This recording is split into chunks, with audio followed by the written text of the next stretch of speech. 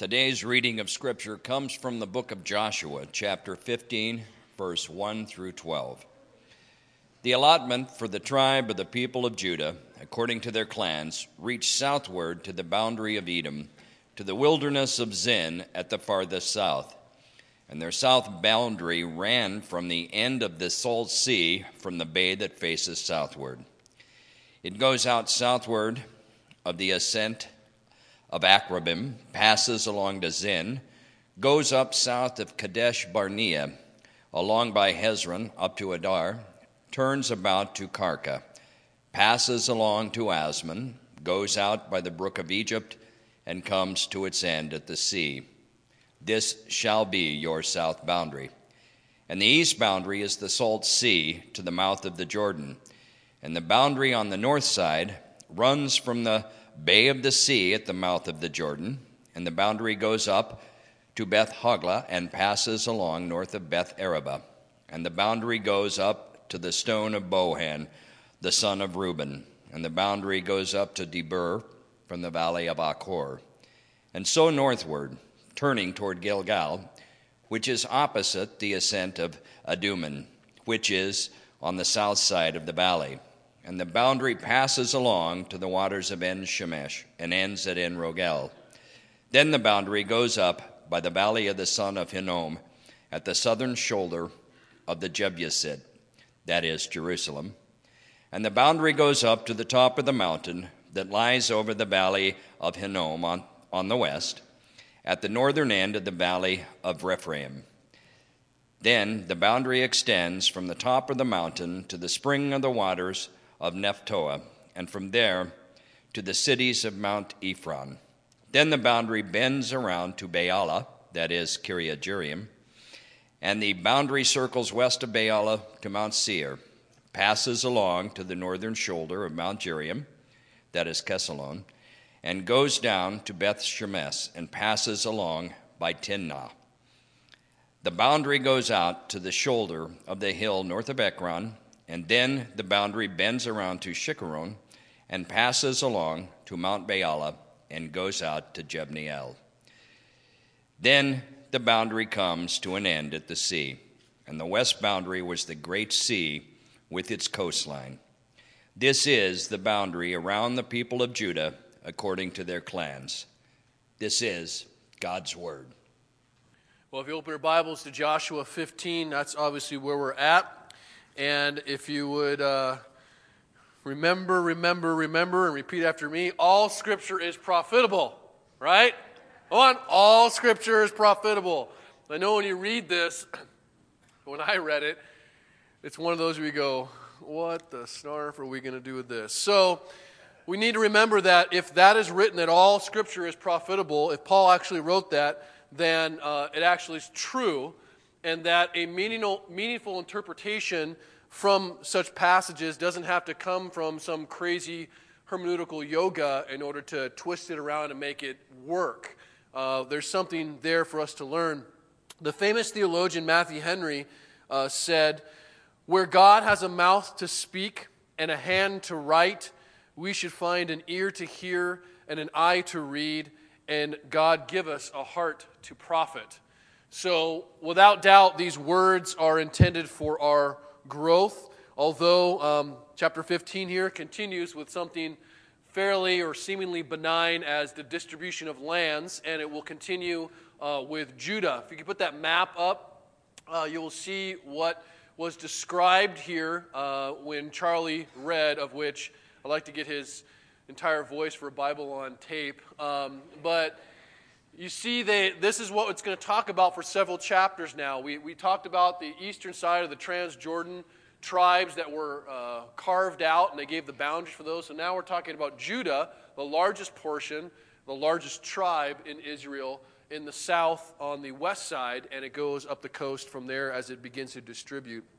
And though, we need to remember this passage for us might not be really invigorating and really like, I'm going to start my devotions every morning by reading Joshua 15.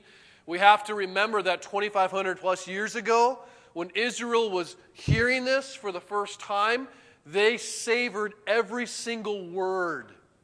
They were describing every detail of the gift that they were given. And so every mountain range, river, they were just like, yes, yes, wanting to know what was theirs, what God had blessed them with.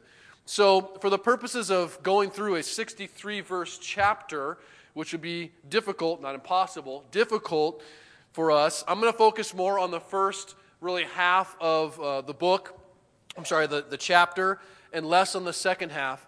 The first half of the chapter begins with a focus on the actual description of the geographic boundaries of just, mountain ranges and things of that nature, and the sea. And then the second, really more than half, almost, probably 2/3, ends with identifying all the cities specifically in that land. So it's really a repetition, but it's a more detailed explanation that would make sense. A lot of those cities don't exist today, or they're of different names today. But you can imagine, of course, or hopefully what it meant for Judah to hear about the details of their portion, and it was an amazing experience for them, even as it got down to specific cities. In the middle of this description, so right between the cities and then the land, is this little anecdote about Caleb again. Last week we talked about Caleb, just studly, faithful soldier Caleb. Well, he was given his portion, and so this is a small little segue that we'll end with that addresses what he did when he was given his portion. But beginning with this chapter and then several chapters, 16, 17, they're really up through about 20, you start to hear a repetition of a concept or an idea, which is the word boundary. In the first 12 verses, you see the word boundary 19 times. So it's obviously specifying the boundaries, delineating where their land is, and you can see basically what it generally looked like. But if what Paul wrote in Romans is true by the Holy Spirit, we have to say that even these boundaries are supposed to challenge, increase, build our faith in some way, and apply to our own inheritances in some way. Now, our culture uses the term boundaries kind of differently than I'm going to use it, so I want to delineate a little bit between those two. You hear a lot about boundaries. You probably heard about boundaries in your life, or you know people that don't have good boundaries, or maybe you don't have good boundaries. It's really a relational term, and it describes, the process or the pursuit of maintaining healthy relationships with people. And so you do that in addition to creating boundaries to protect yourself from unhealthy relationships. Now, there are hundreds of books. There's books just even titled Boundaries and websites and blogs and all kinds of stuff about making or setting up boundaries for the different relationships we have. And I don't want to throw all of that under the bus, just like a lot of it. But it's not bad stuff. It's good stuff. But that's not the kind of boundaries I'm talking about. But I do have a concern for those kind of boundaries, and that is the aim of those kinds of boundaries are basically to pursue happiness with people and avoid unhappiness with people for the most part. And unfortunately, what happens sometimes, and not often, is that, I shouldn't say not often, maybe it is often, the pursuit of protective boundaries can actually hinder you from discovering what the real problem is.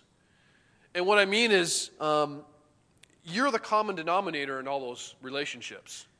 And so, oftentimes, when we're trying to create boundaries to protect ourselves or whatever, we ignore the fact that maybe we need to begin at the heart of the problem, which is our own relationship with God. And that maybe some of those boundaries that we think we need are actually best fought if we seek confession and repentance first about our own sin, as opposed to trying to avoid the sin as we see it of other people. But there's nothing wrong with boundaries until they're wrong, if you catch what I mean. And they can be perverted quite easily. But these aren't the kind of boundaries I want to talk about, though I think it's tempting and maybe even foolish to make this passage about that.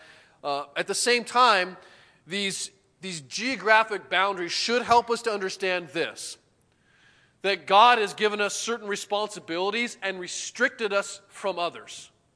That He has carved out, if you will, in our lives, borders. That we are not for the most part, supposed to cross. Now I'll explain what that means. So the first 12 verses, as Charlie read, are surrounding Judah, and it ends with a very definitive in verse 12. This is the boundary around the people of Judah according to their clans. And once again, we are reminded, as God does, that the portions that we are given, the lots that are given, the exact shape, size, and form of them are determined by God. In other words, when we talk about boundaries, we're not talking about boundaries that we build or that we move. We're talking about the boundaries that God has given us, period. We're talking about the different boundaries that God has laid out so that there is no mystery about what we're responsible for and what we are not responsible for. Now, all that we have, whatever the inheritance we have, is a gift. It is a gift from God. And I don't know if we actually view it always as a gift, but it's a gift from God, and it is a gift that is supposed to be stewarded, not just tolerated. Okay? It's a gift that we are responsible to do something with, not just live in passively. And so, you've been given by God certain things. You've been placed in a certain time in history. You've been given a certain location to live in. You have been given a particular personality that's different than others. You've been given a personal family history, a unique one, a set of experiences. Maybe you've been blessed with a marriage relationship. You've been given a job. You've been given different relationships and friendships that have come into your life. You have been given a neighborhood. Okay? You've been given a church community. You've been given a lot of different things, and within all of these things that they create boundaries, and within all these boundaries, you have certain responsibilities. And outside of them, you don't necessarily. Now, if you don't know where your boundaries are and what has been carved out for you, you will end up getting hurt or potentially hurting someone else. And sometimes with very good intentions. But if you decide to live outside what God has given you, that can't but anything lead to perversion of God's design, which is sinful, which will ultimately lead to death. That's what happens. Okay? Now, let's stick with Judah, not get too way out there first. Stick with Judah, okay? What historically was Judah given? They were given a big chunk of land outlined by God in detail. And within these boundaries, you ask yourself, what did Judah have to do? When I say Judah, I mean the whole tribe. Judah himself is long dead, okay? So the whole tribe of Judah, what did they have to do? Well, God said, this is your land. Here are the walls. Inside this area, you are supposed to build, provide, and to protect everything. This is your area. You're in charge of it. You are an under-shepherd of me, my manager of this area. It even applied to worship. You see later, we'll talk about it in a future sermon, where you have the Levites were not given an actual, allotment. They were given cities in all of the tribes. So the Levites in Judah were primarily concerned with protecting the worship of Judah. What's going on in this area? Okay, so you have all these things that Judah is responsible for. And if any part of the land is ever threatened, is ever in need, is ever hurting, they didn't appeal to Manasseh to come and help them. Judah, the men and women of Judah were responsible, the mandated responsibility to lead and to fight within their borders. They acted very much like a king, though there wasn't a king yet. They acted like a king, and what does a king do? Well, a king ensures the health of the land by surveying the health of the land. And make sure he understands where its strengths are, where its weaknesses are, where it's vulnerable, where things need to be built. They act like a king as they cultivate and build the land. Okay? Now, beginning with verse 21, we see it's not just even land. In 21, it started listing specific cities. And I think it's pretty safe to assume, because the tribe, if you will, was made up of little clans, and the clans were made up of families. And so you can see it getting much more specific. So it's safe to assume the clans were probably given cities, and they had to be responsible for cities, and there's parts of the cities that even fewer guys are responsible for. And so they're organizing, if you will, to make sure that everything is protected, cultivated, built, and grown. Now, as the boundaries get more precise, you see that God doesn't command certain things. What I mean is, I like to think of it this way, like, well, God commanded this, but what didn't he say? Well, God didn't tell these guys to concern themselves primarily with anyone else's land. Doesn't mean they never would, but he didn't say, okay, Judah, make sure even Simeon, who has an allotment within their land, make sure they're okay. Okay, it doesn't say that. He also doesn't say, hey, you need to work on increasing the size of your land. Now, there were still parts that needed to be conquered, and we see that through Caleb and that kind of things, but when the borders were finally made, he didn't say, well, make sure you make it bigger someday. The hope is to go all the way around the Mediterranean. That wasn't necessarily the case. He also did not say, just build, cultivate, and protect the lands, the parts of your land that are easiest, right? Stay away from the hard parts. Don't worry about those. It was the whole land, every part of it, even the stuff they maybe looked at and went, that's going to take a lot of work, okay? So he marked out the territory for them to live in only and fully. When I say only, I guess it's probably better to say primarily. The reason I say that is because history demonstrates that they do have large, all-Israel moments where they come together and unify. But there are, most of the time, they're to be primarily concerned with their borders and not crossing over into others. Now,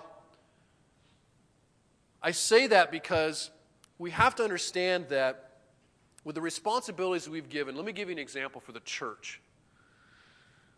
There's a lot of times that we say no to things as elders and leaders, and we say, no, we're not going to do that. And I found out that any time you say no to someone, they automatically translate that to you don't care about whatever it is they wanted to do. Okay? So, for example, and no one's done this, so this won't pick on anybody, but someone, say they came and said, we want to start a food bank because, I have all these reasons why a food bank would be great for this community and blah, blah, blah. Great. And we say, no, we're not going to do that. And automatically the thought is, you don't want to feed the homeless. You must hate them. It's like, no, we don't hate the homeless, and we do think they're hungry, but we have to concern ourselves with the energy, time, and resources we have primarily with this mission we've been called to. That doesn't make that unimportant. It just makes it secondary. As long as we have these figured out, then we can do these if God has given us the time, energy, and horses to lead that, if you will. So it's not a matter of only, it's a matter of what is most important for you.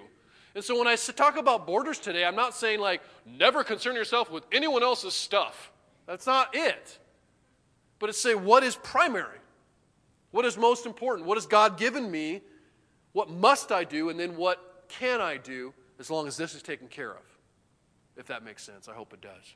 Now, the question is, with all these boundary stuff, how does that apply to us? I see what it means for Judah. Well, as I said, in a similar way, God has given us a very unique portion. You have gotten a unique portion of some kind. And they have specific boundaries around those portions, I believe. And he has marked out for you, whether you know it or not, where you are supposed to responsibly live in and live fully. Now,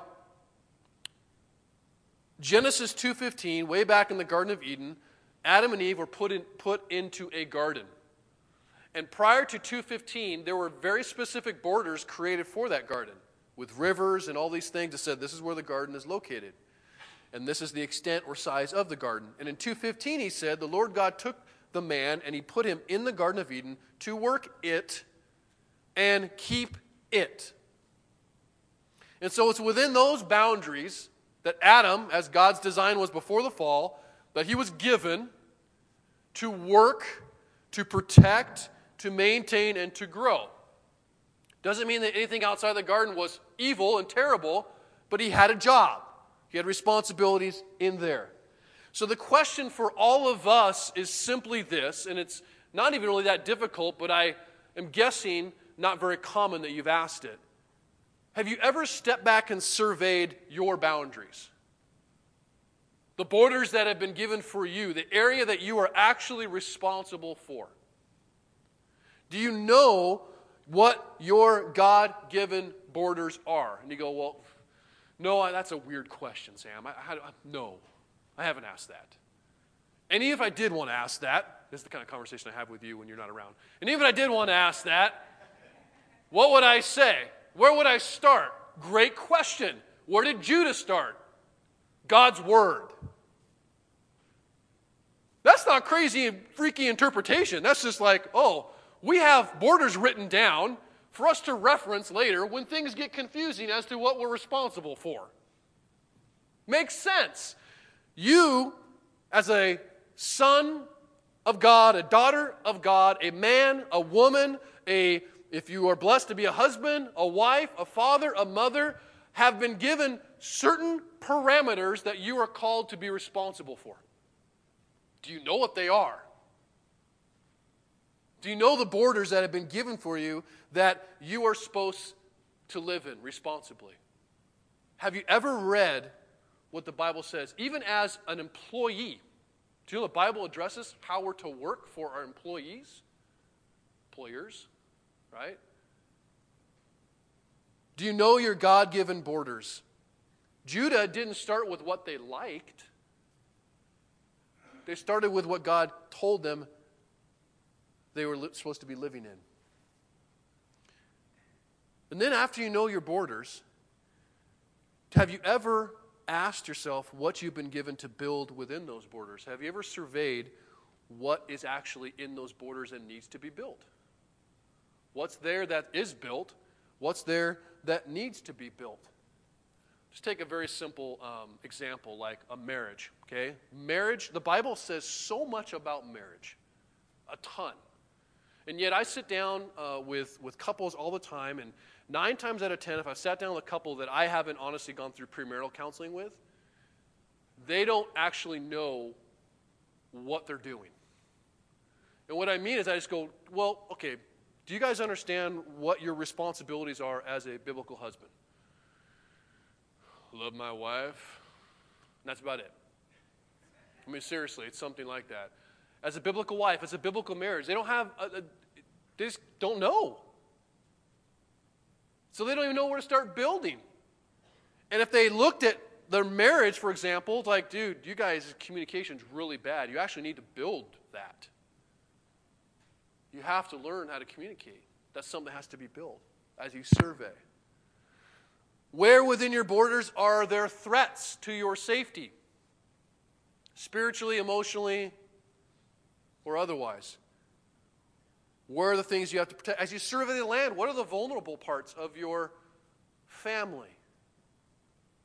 Of your marriage? Do you know what's vulnerable? Do you know where the weak spots are? Do you know what portions that have been assigned to you that you need to send troops to? That you need to put more energy and time into? Have you ever thought about that? What has been placed in your care, or dare I say, who has been placed in your care? And I know we immediately go, well, I've got, my family. There's much more than that, but that's there. You've been placed also in a community. You've been placed in a neighborhood. Not saying those people are in your care. I'm just saying, have you ever asked the question that God has put you in these borders, that you have some responsibilities to cultivate people? And then where within your borders is the battle raging right now? Where are the emergencies, if you will? As a king, you sit back and you go, man, this border's falling. I got to really put all my time there. And do you have a strategy for that? Have you ever even had a battle plan created to think about that? Now, I've asked myself all these questions, and I'm like, no, fail. I mean, don't think I'm up here like, I've got those figured out, and you can read my blog if you want more information. It's not like that, okay? But we do have to ask ourselves these questions and go, okay, what are we doing?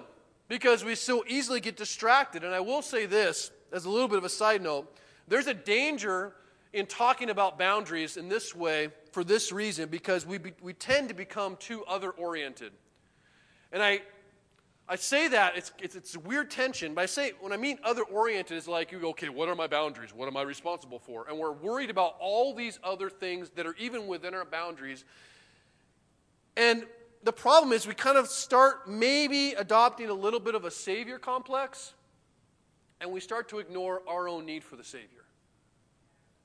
And so, knowing your boundaries without doubt is important, but securing the boundaries or having any hope of doing that begins with knowing the smallest portion you have is right here. It's your heart.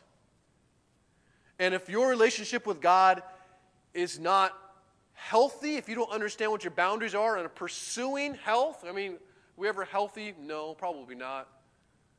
But if you're not really focused on that, you don't have a chance at protecting the land that God has given you. You need to deal, and God wants to deal, with your own idolatry before you concern yourself with anyone else's. That's the bottom line. However, let's talk about other people. Because, quite frankly, what's outside of our borders, for the most part, we really get excited about. And what I mean is that it seems that the most common and one of the best ways to avoid talking about our own issues is to worry about everyone else's. And if you look at the boundaries for Judah as they're outlined, they're not only outlined to give Judah insight, and not even insight, very definitive clarity on where his responsibility is, but also where it stops. Okay? Where it isn't. God's borders for us are not only given so that we know where and what and even who we're responsible for, they're also given so that we know who, what, and where we're not responsible for.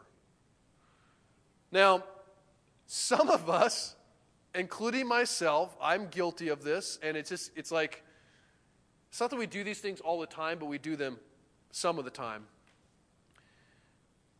Is that we've convinced ourselves we're Jesus, honestly. And this is one of my biggest issues when we started the church, because I really wanted to save everybody. It was very draining because I couldn't fix everybody. And so let me just give you a little bit of insight. There is already one Redeemer. His name is Jesus. The job's taken, and you can't redeem squat. You really can't. But the thing, it doesn't stop us from trying to step into other people's battles that really are not our concern. And I know I say that, and people go, well, we should help each other. We'll get there. But when we talk about helping people, okay, think about adopting this savior complex. Our helping people begins to amount to making sure we see their sin and rebuking them at every opportunity. Or, teaching people what they should be doing with their lives, even though they're not really asking.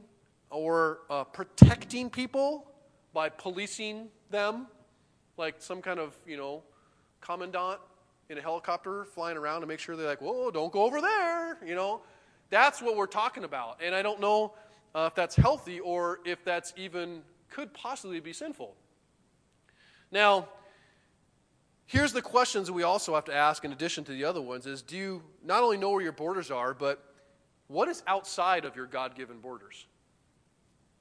And have you tested this by Scripture and prayer? Because without doubt, there may be something outside of your borders that God is actually commanding you and calling you and giving you opportunity to do and meet. But that needs to be tested before I think you jump into it. Because we start asking ourselves questions like, how much time and energy are you dedicating to building something that God actually never told you to build? I mean, that's a hard question to ask because some of the things that are being built are really good. But what happens sometimes is that your building project takes so much out of you that it distracts you from what you actually have been commanded to build. And as you're doing some amazing things for God, sometimes, your home's dilapidated, spiritually speaking.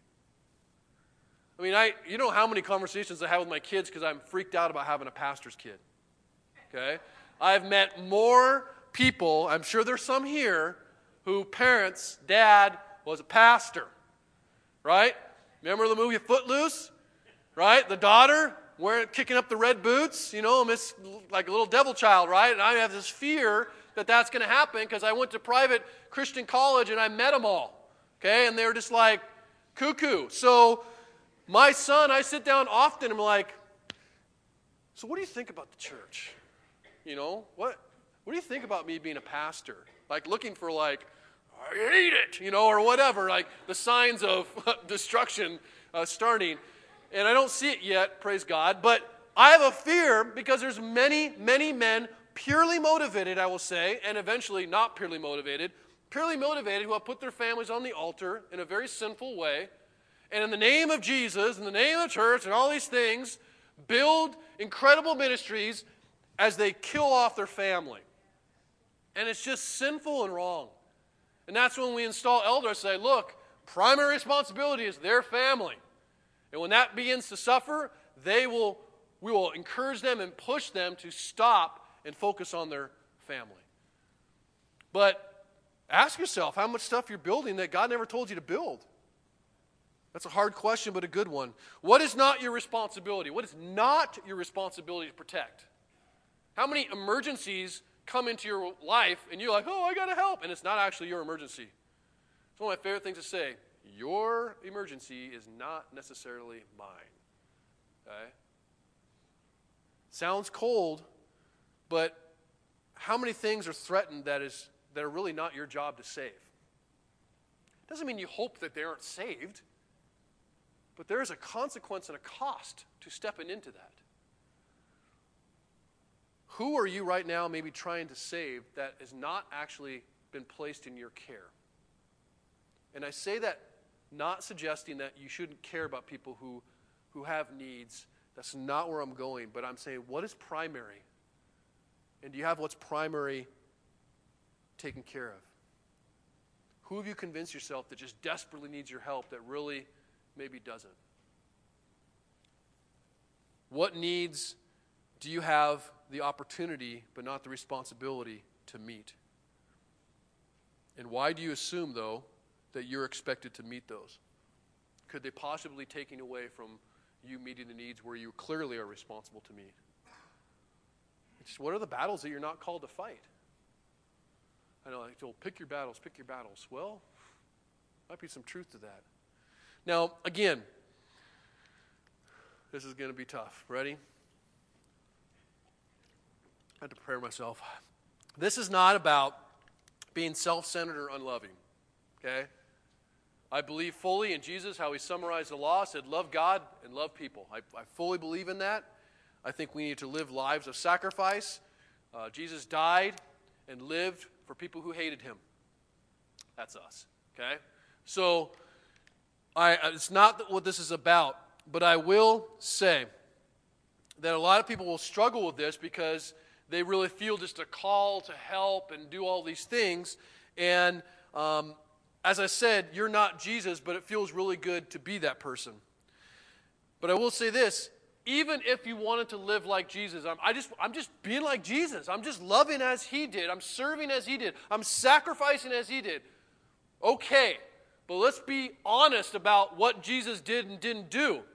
Jesus did not heal every single person he could have. He didn't even talk to every single person he could have. That's huge. That was a huge revelation for me. Because just because the opportunity's there doesn't mean that you are the one who's supposed to actually meet it. It very well may be. But let's pause, read Scripture, pray, seek counsel before we jump into something we know is going to be costly to us. But don't throw down the Jesus trump card and think, well, Jesus, whoa, put the brakes on for a second. Because Jesus was very discerning, and Jesus knew exactly where his borders were, exactly what his mission was, exactly what his purpose was. And he said, I am here to serve God, to glorify God. The Greeks asked him to do stuff. The Jews asked him to do stuff. Everyone asked him to do stuff, and he said, nope, yes. Because he knew exactly what God had called him to do. But many of ourselves, I think, are convinced that if we don't help that person or do that thing, it won't get done.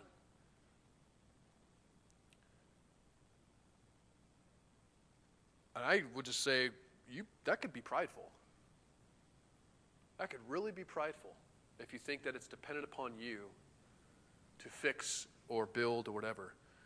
And I say that could be prideful if it's very clear, at least in Scripture, that he hasn't laid out that actually is your responsibility.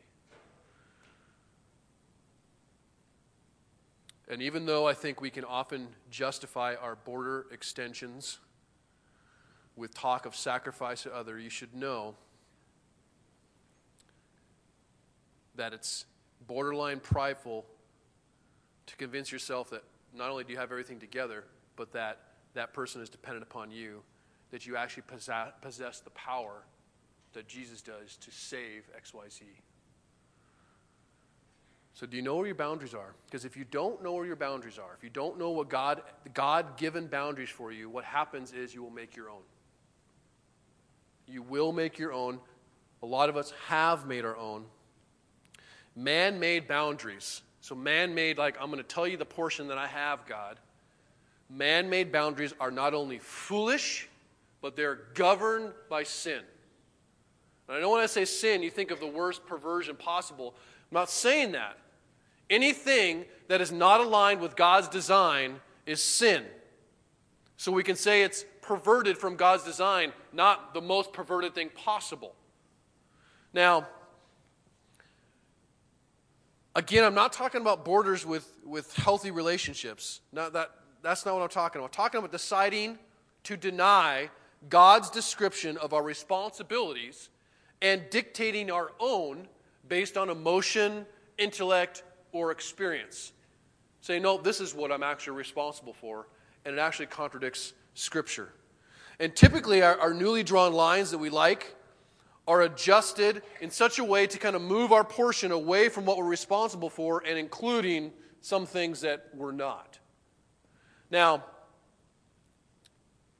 I believe we do this most often because it's a lot easier to worry about what we don't have or focus on that and other people's sin than it is ours. And even help with other people's weaknesses and to avoid our own. Now, the problem is that man-made boundaries are always in the wrong place because they're always built according to our own selfish hearts. Now, let me give you what I mean. Sometimes, when we lay out what our responsibilities are as men, women, husbands, wives, employees, whatever it happens to be, as you look at everything that is life, sometimes our boundaries start in the wrong place because we actually never listen to God give the description of the boundaries to begin with. We just don't know. Now, some of that, quite frankly, is because we're naive. And what naive is that you just didn't know. Some of you might be new believers. You come to the faith, and you didn't even know that you had responsibilities as a Christian. You didn't know that a biblical husband, you just didn't know. For a time, that's forgiven. At some point, it becomes ignorant. And ignorant is, you should have known. Right? You should know. Now we're into this laziness where you're actually not even pursuing it. You have a responsibility. You have the means to understand it, and you're just not. So sometimes they're built because we simply just don't know, and we don't know for a couple different reasons. Sometimes we move the boundaries.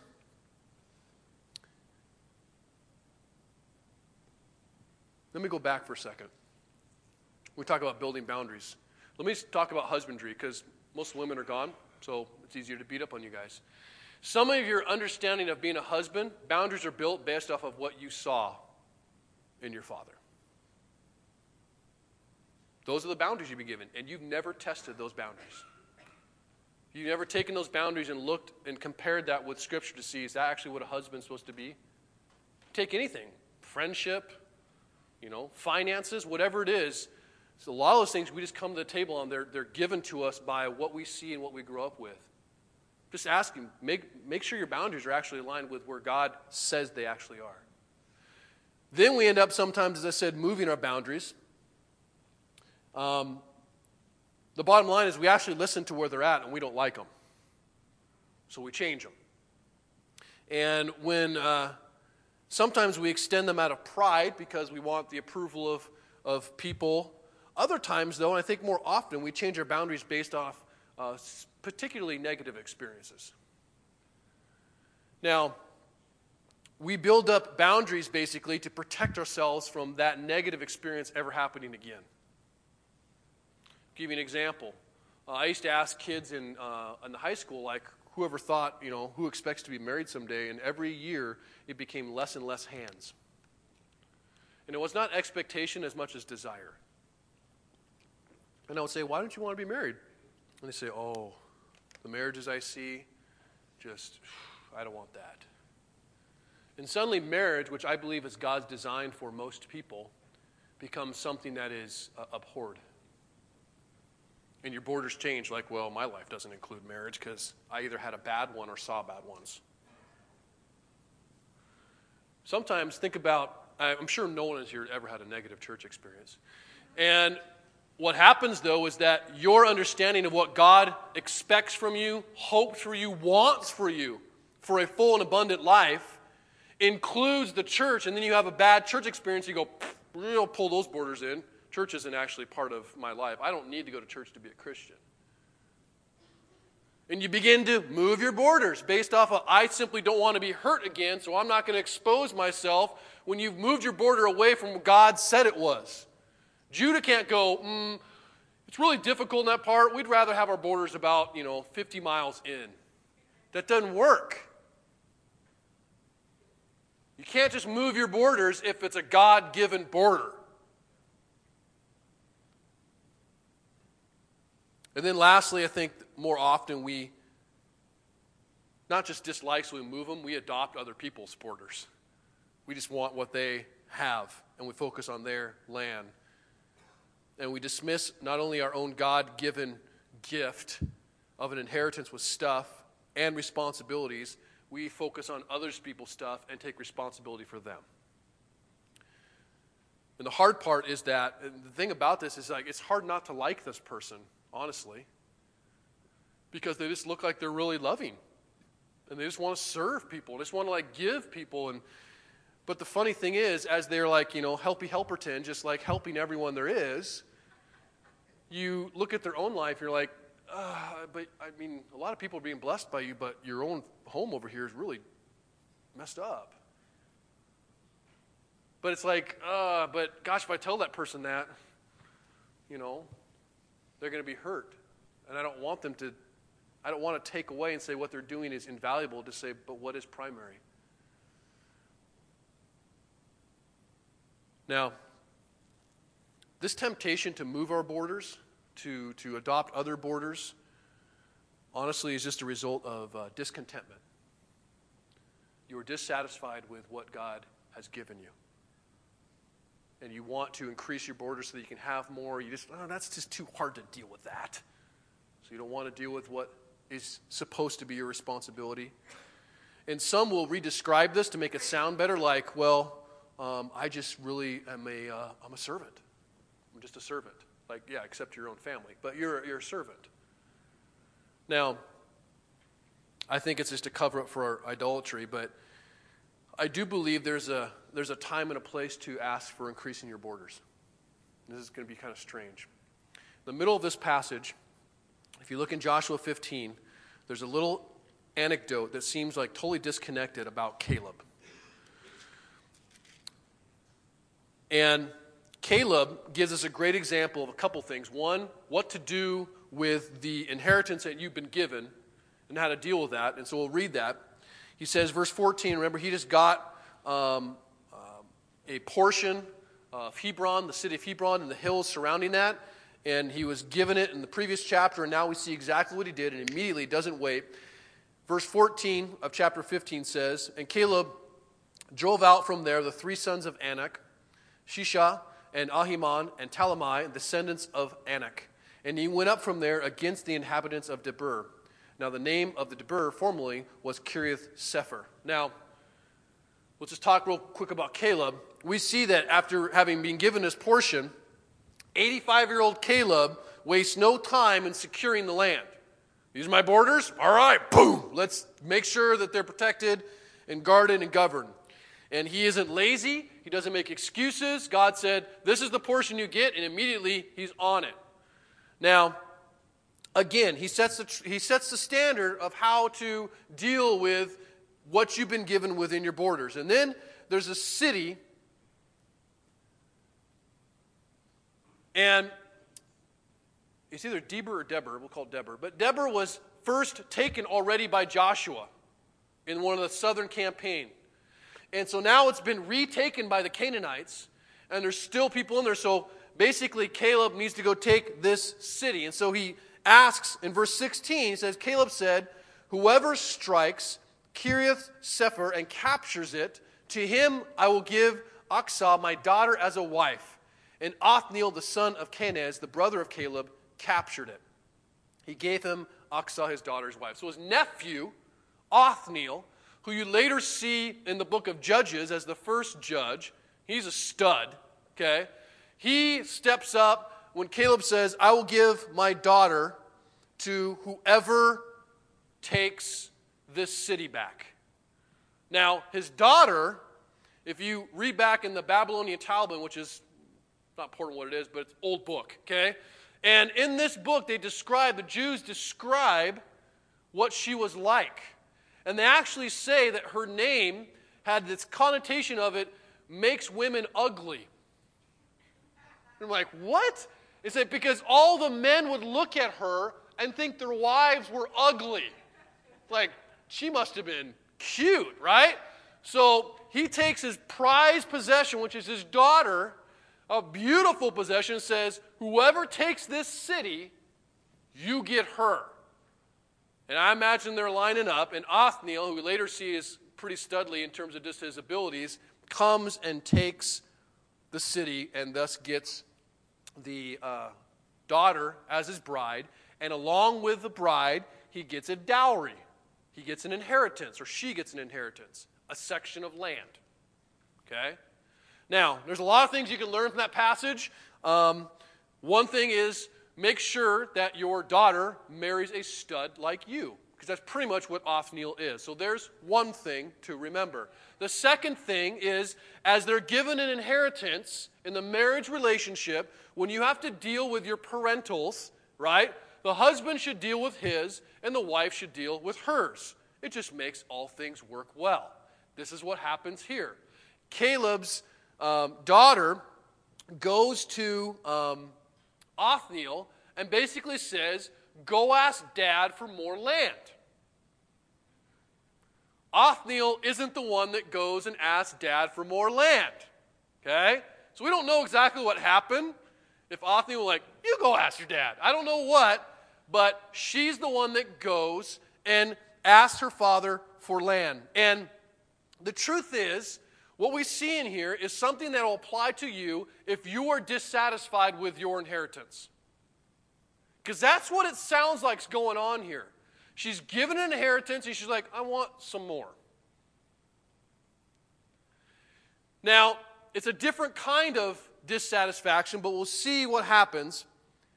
Truth is, Caleb, his daughter is not satisfied, and she goes in verse 18 and says, when she came to him, she urged him to ask her father for a field. That's Othniel. We don't hear what happens in that exchange.